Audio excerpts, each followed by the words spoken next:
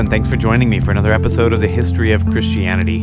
I'm Bertie Pearson. I'm the rector of Grace Episcopal Church in Georgetown, Texas, and I've also spent the better part of the last decade teaching church history at the Iona School for Ministry and occasionally at the Seminary of the Southwest. It's great to be with you.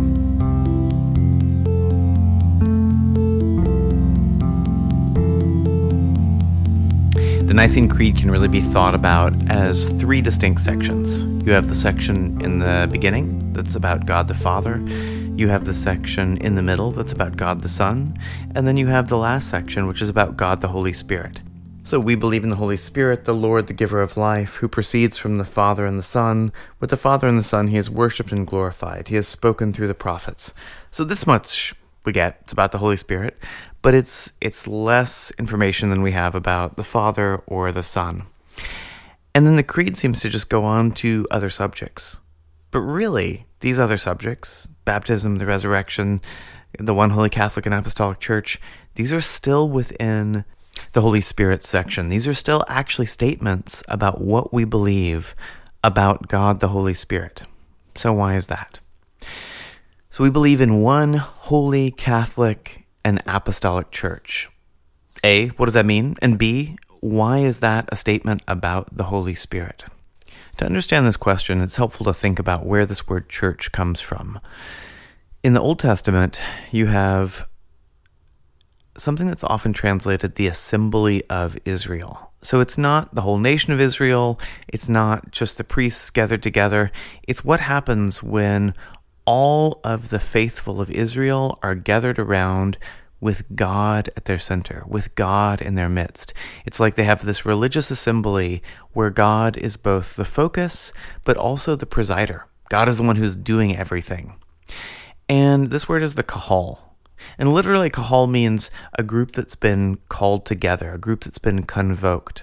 The kahal is the group of people who have been called by God to worship Him as He presides in their midst, as He does everything in the midst of them. A couple hundred years before the birth of Christ, an Egyptian king wanted to compile all the greatest hits of the world's wisdom and put them in his library. And clearly on the list, one of those greatest hits would have to be the Torah, but he didn't speak a word of Hebrew. And so he called together, the story goes, these 70 translators. These were 70 rabbis, 70 scholars of Judaism to come and translate the Torah. And they did this translation, which is often called the Septuagint, which in Greek means of the 70, because there were these 70 translators. And this was a really important translation of the Torah for a couple of reasons. One, the majority of Jewish people at this time didn't primarily speak Hebrew. They spoke Greek because they lived in diaspora all over the Greco-Roman world. And two, maybe even more importantly, this translation was seen within Judaism as an inspired translation. It was seen as though God had actually guided the work of these translators to create a perfect representation of the Hebrew in Greek. So most translations are flawed. Maybe in a sense all translations are flawed because different language systems work in different ways, and it's hard to have just an easy one-to-one translation of anything. I know when I read the Bible in Greek, and my Greek is terrible, by the way. It's just like a seminarian's Greek. I had like one semester of Greek, but I still use it all the time, and I try and build it up as weak as it is.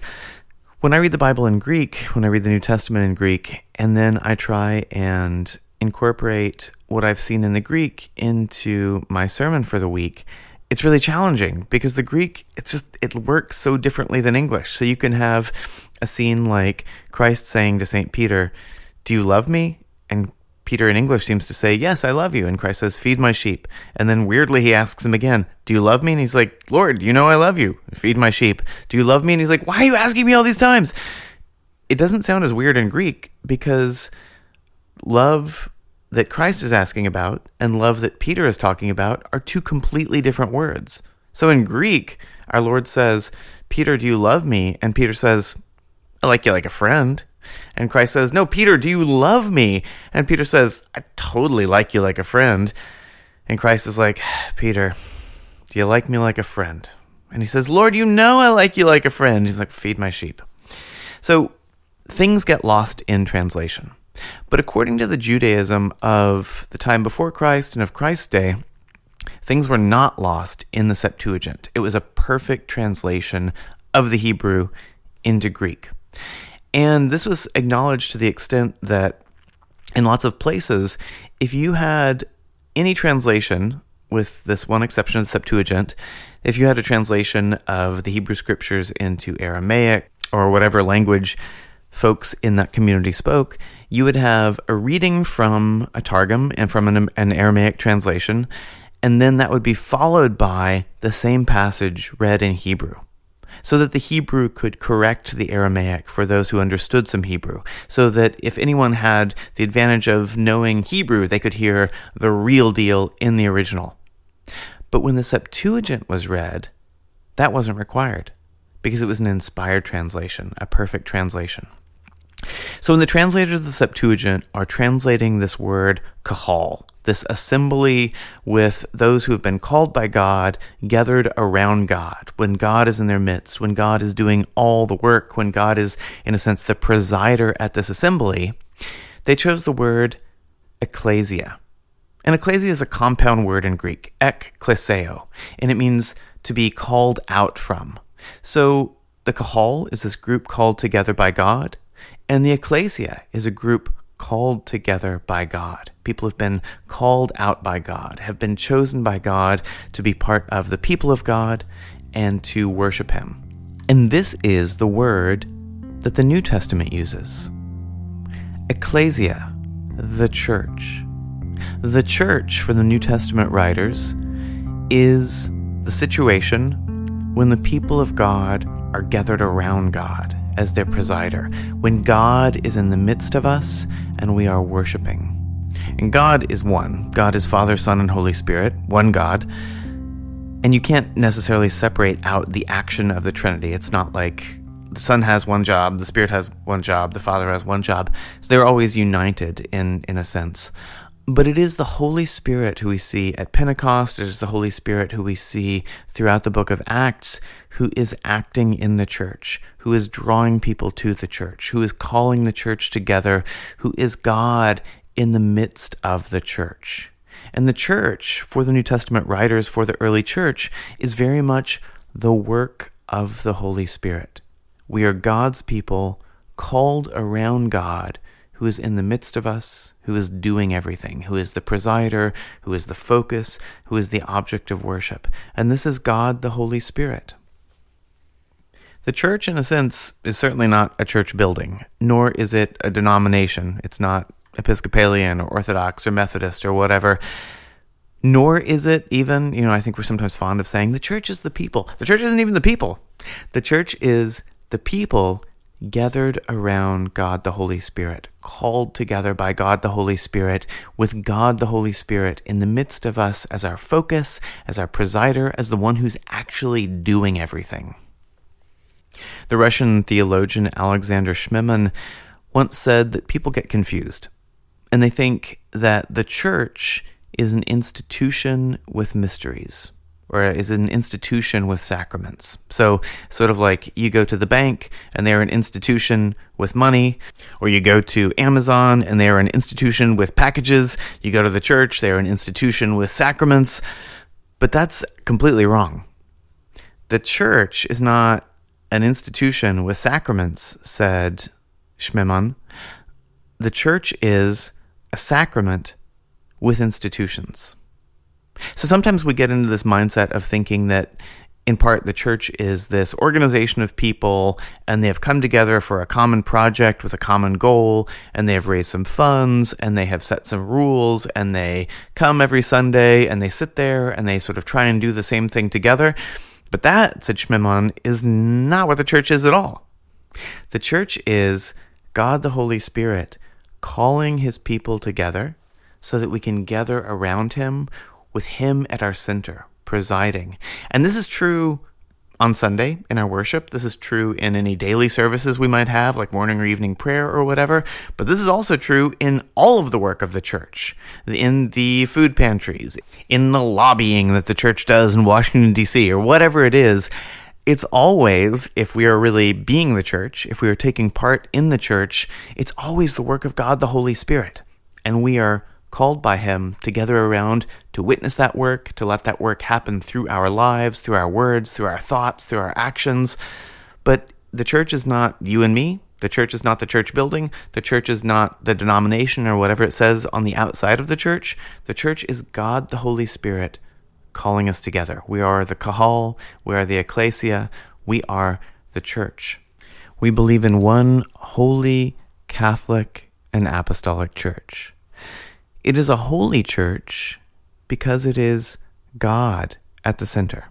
It is God's holiness that is actuating and creating everything in the church. Without the holiness of God, without the presence of the Holy Spirit, we are just a profoundly ineffectual political action group. We sort of talk the talk of Amnesty International and do very little about addressing human rights or whatever it is that we think we are called to address. Or we are a very middling, not at all hard to get into country club that creates a few, though not enough, opportunities for some sort of networking. Or we are a self-help group that is really too mysterious to be able to kind of put into like 3 easy steps to make yourself a better, more mindful, better exercise, better eating. I don't know, whatever it is. Like, what is the church without the holiness? Without the holiness, we're just nothing. So we are one holy Catholic and apostolic church. Catholic. When folks in my tradition receive visitors, this is one of the first things that visitors are drawn to. Wait, you pray every Sunday in the liturgy for this Catholic church. I thought this was an Episcopal church. The Catholic Church is down the road. Which one is it? Are you guys confused about your identity? We sometimes think about Catholic as being a denomination of Christianity or as kind of one brand of Christianity. So you have the Methodists, you have the Catholics, you have the Episcopalians, you have the Lutherans. Catholic long predates these sorts of splits. So in the olden days, by which I mean the first 1,000 years of Christianity. So for 1,000 years, everywhere you went in the Greco-Roman and post-Greco-Roman world, there was a church. Well, most places that you went. And where there was the church, there was a bishop, and that was his diocese. And that was true if you went to southern India, that was true if you went to the south of France, that was true if you went to Great Britain, that was true if you went into the hinterlands of Germany or Ethiopia or wherever.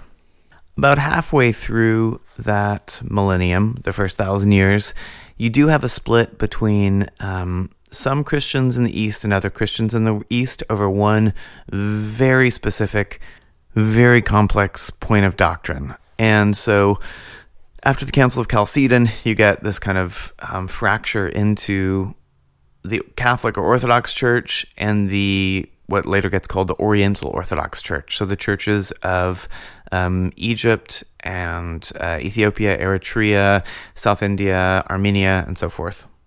But interestingly, in that split, there's just one thing that they disagree about. There's one aspect of the divinity and humanity of Christ that the two sides articulate differently, and it's such a different articulation that it takes them another 1,000 years to be in any sense reconciled.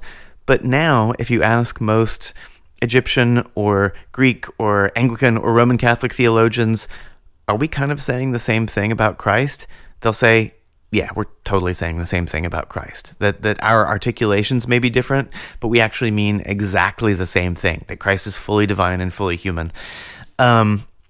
So that split over that one specific issue where everything else remained the same on both sides, the way dioceses worked, the way the sacraments were understood, who the saints were, like everything else about Christianity on both those sides, that I don't think of as this monumental split in the way that the split that happens in 1054 is. So you get this one little split that'll kind of bracket in the 5th century.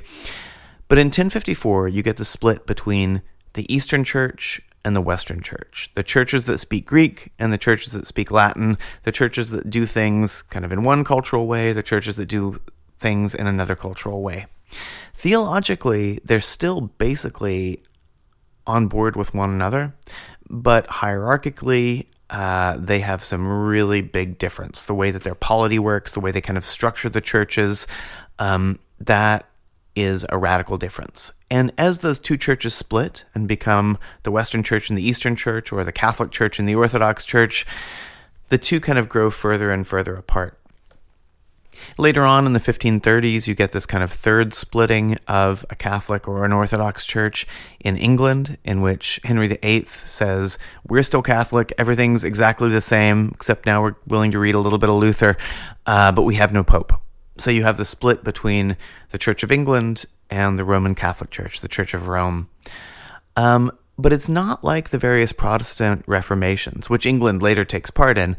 At this point, with these three splits, they really agree on most doctrine, but the kind of structures of the church are a sticking point. But before this, for 1,000 years, Catholic meant something very different. It wasn't the Roman Catholic Church. Catholic, it just meant whole, complete, general, universal. So you have someone like Justin Martyr writing in the 160s, who both talks about the Catholic Church, meaning the universal church, and talks about the Catholic resurrection. And what he means by this is not the resurrection of people who've gone to Roman Catholic churches, like dead people who used to be Catholics. What he means by the Catholic resurrection is the universal resurrection, the day when everyone, the good, the bad, the ugly, everybody rises from the tomb. It is Catholic because it is universal. Everyone is called to this. So when we say we believe in the Holy Catholic and Apostolic Church, we mean that we believe in a universal church. We believe that there is, in a sense, this one assembly, this one kahal. There's this one ecclesia which is gathered around the Holy Spirit, which is called by the Holy Spirit, and it is the universal church.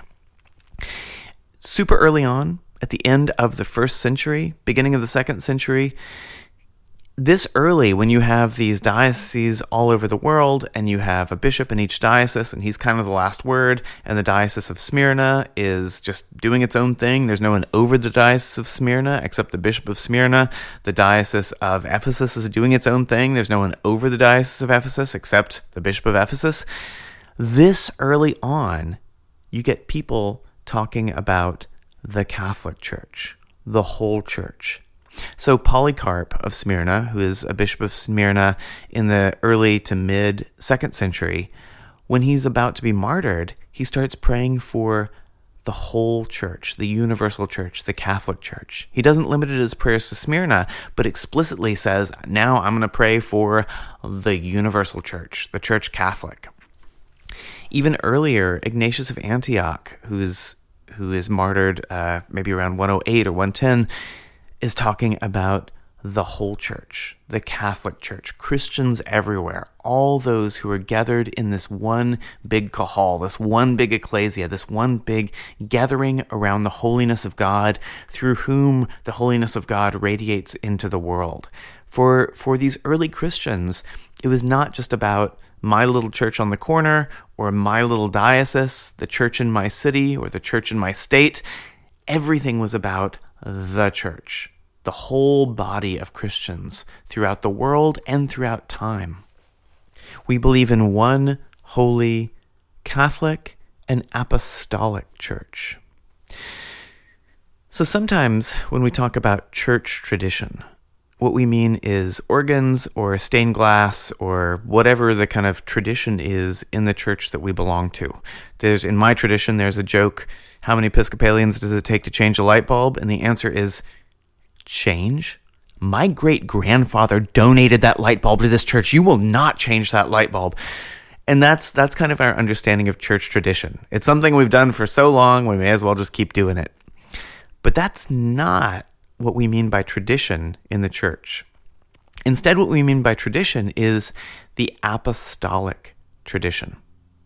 So Christ was with the apostles for 3 years of his public ministry. He died, he's resurrected, he teaches them for 40 days, The Holy Spirit comes upon them at Pentecost, and they go from being bumbling and confused apostles to being on fire with the Holy Spirit and spreading Christianity throughout the entire known world in a generation. So the apostles were given this astonishing amount of wisdom, this astonishing amount of truth, and they passed that on from generation to generation in the church.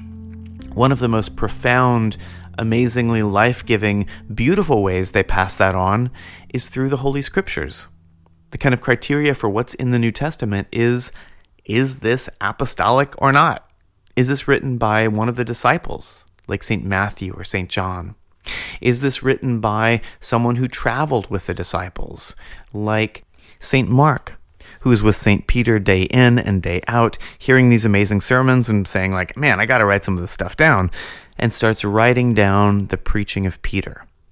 Like St. Luke, who serves with St. Paul for such a long time and is an eyewitness to all of these accounts in Acts. So the New Testament is this wonderful treasury of the apostolic tradition, of the apostolic writing, the apostolic witness of who Jesus is, what he did, what he taught, when he will come again, all these things. This is the apostolic tradition.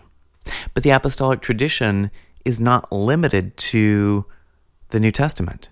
The apostolic tradition continues to be passed down from generation to generation in the church. So we live in a written culture. For us, if it's not written down, it's not a pure, hard, provable, absolute fact. It's just kind of like rumor or hearsay or something. They lived in an oral culture. So most people did not experience the church, did not experience Christ by going down to the local bookstore and buying a Bible and turning to page 1. They experienced Christ in preaching. They experienced Christ in the liturgy. They experienced Christ in the ways in which the apostles and the people who the apostles taught and the people who those people taught and the people who those people taught remembered Christ, remembered the wisdom of the Holy Spirit, how this was passed down from teacher to student, generation after generation. The apostolic tradition is not in any sense a secret tradition, an occult tradition, and a tradition where you have to really get in deep and get on the vestry or get on the altar guild, and then they start teaching you this secret knowledge. No, it takes baptism.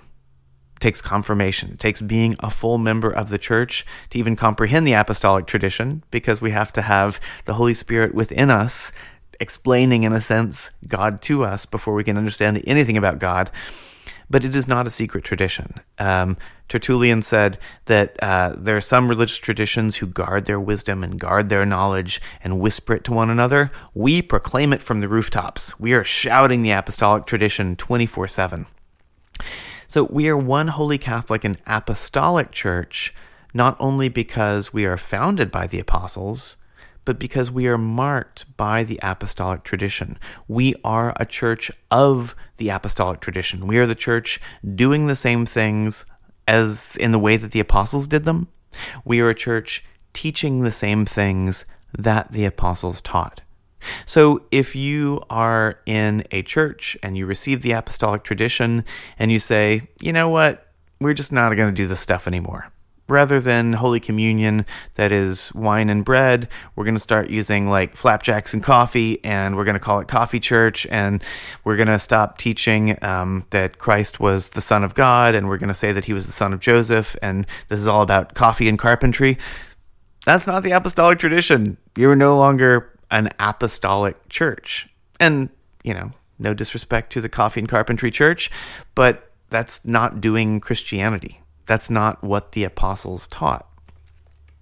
And not only are we apostolic because we are marked by the apostolic tradition, formed by the apostolic tradition, proclaimers of the apostolic tradition, we also share the ministry of the apostles. The apostles are those who are sent to proclaim the message of God's love to humanity. And we, in our generation, are the apostles. We take up the mantle of the apostles. We take on the job of the apostles because we too are sent to proclaim the infinite, astonishing, incredibly wonderful love of God for every single man, woman, and child to all of humanity. We are an apostolic church. Our job is to preach the love of God, the goodness of God, the peace of God, the joy of God to absolutely everybody. In all of our words, in all of our actions, in everything we as the church and we as Christians do. And in all of this, it is God the Holy Spirit who is with us, who is working through us, who is moving within us. If it weren't for God the Holy Spirit, for his work in the church, all of this would be utterly impossible and a crazy undertaking. Like, can you imagine just going to a group of random people, never heard of Christianity before, and saying, I have these basically impossible to comprehend things about this loving being who's fully present at every point in time and space, who became this little baby in Palestine and grew up real poor, and then was incredibly loving to everyone he met, and was maybe the greatest, smartest exponent of theology ever, who then is jailed and beaten up real badly, and then is executed in this horrific way and actually dies, and then comes back to life, teaches for another 40 days, and then ascends into heaven, but he's going to come back. And it's like, A, what? What are you talking about? B, okay, even if all that's true, I'm not going to come sit in a room and just sort of hear more about all this crazy stuff that I can't even understand every single Sunday. C, I'm certainly not going to give you part of my hard-earned cash to build that room. Like, what? That's a really insane proposal. You should sell Tupperware, Amway, I don't know what it is you should be selling, but this is really impossible. It's only if God, the Holy Spirit, is actually doing the work. If we just show up and say, here is where my heart is. Here is where my joy is. And let him move through us. Let his holiness pervade our work as the church. Let God, the Holy Spirit, be the one who is presiding at our assemblies, doing everything in our worship, doing everything in our action. It is only then that we are the church. So we believe in one holy Catholic and apostolic church. And this is the work of God the Holy Spirit. Next time we'll talk a bit about the baptism for the forgiveness of sins, this continuation of the work of the Holy Spirit in the church. Thanks for joining me for the history of Christianity.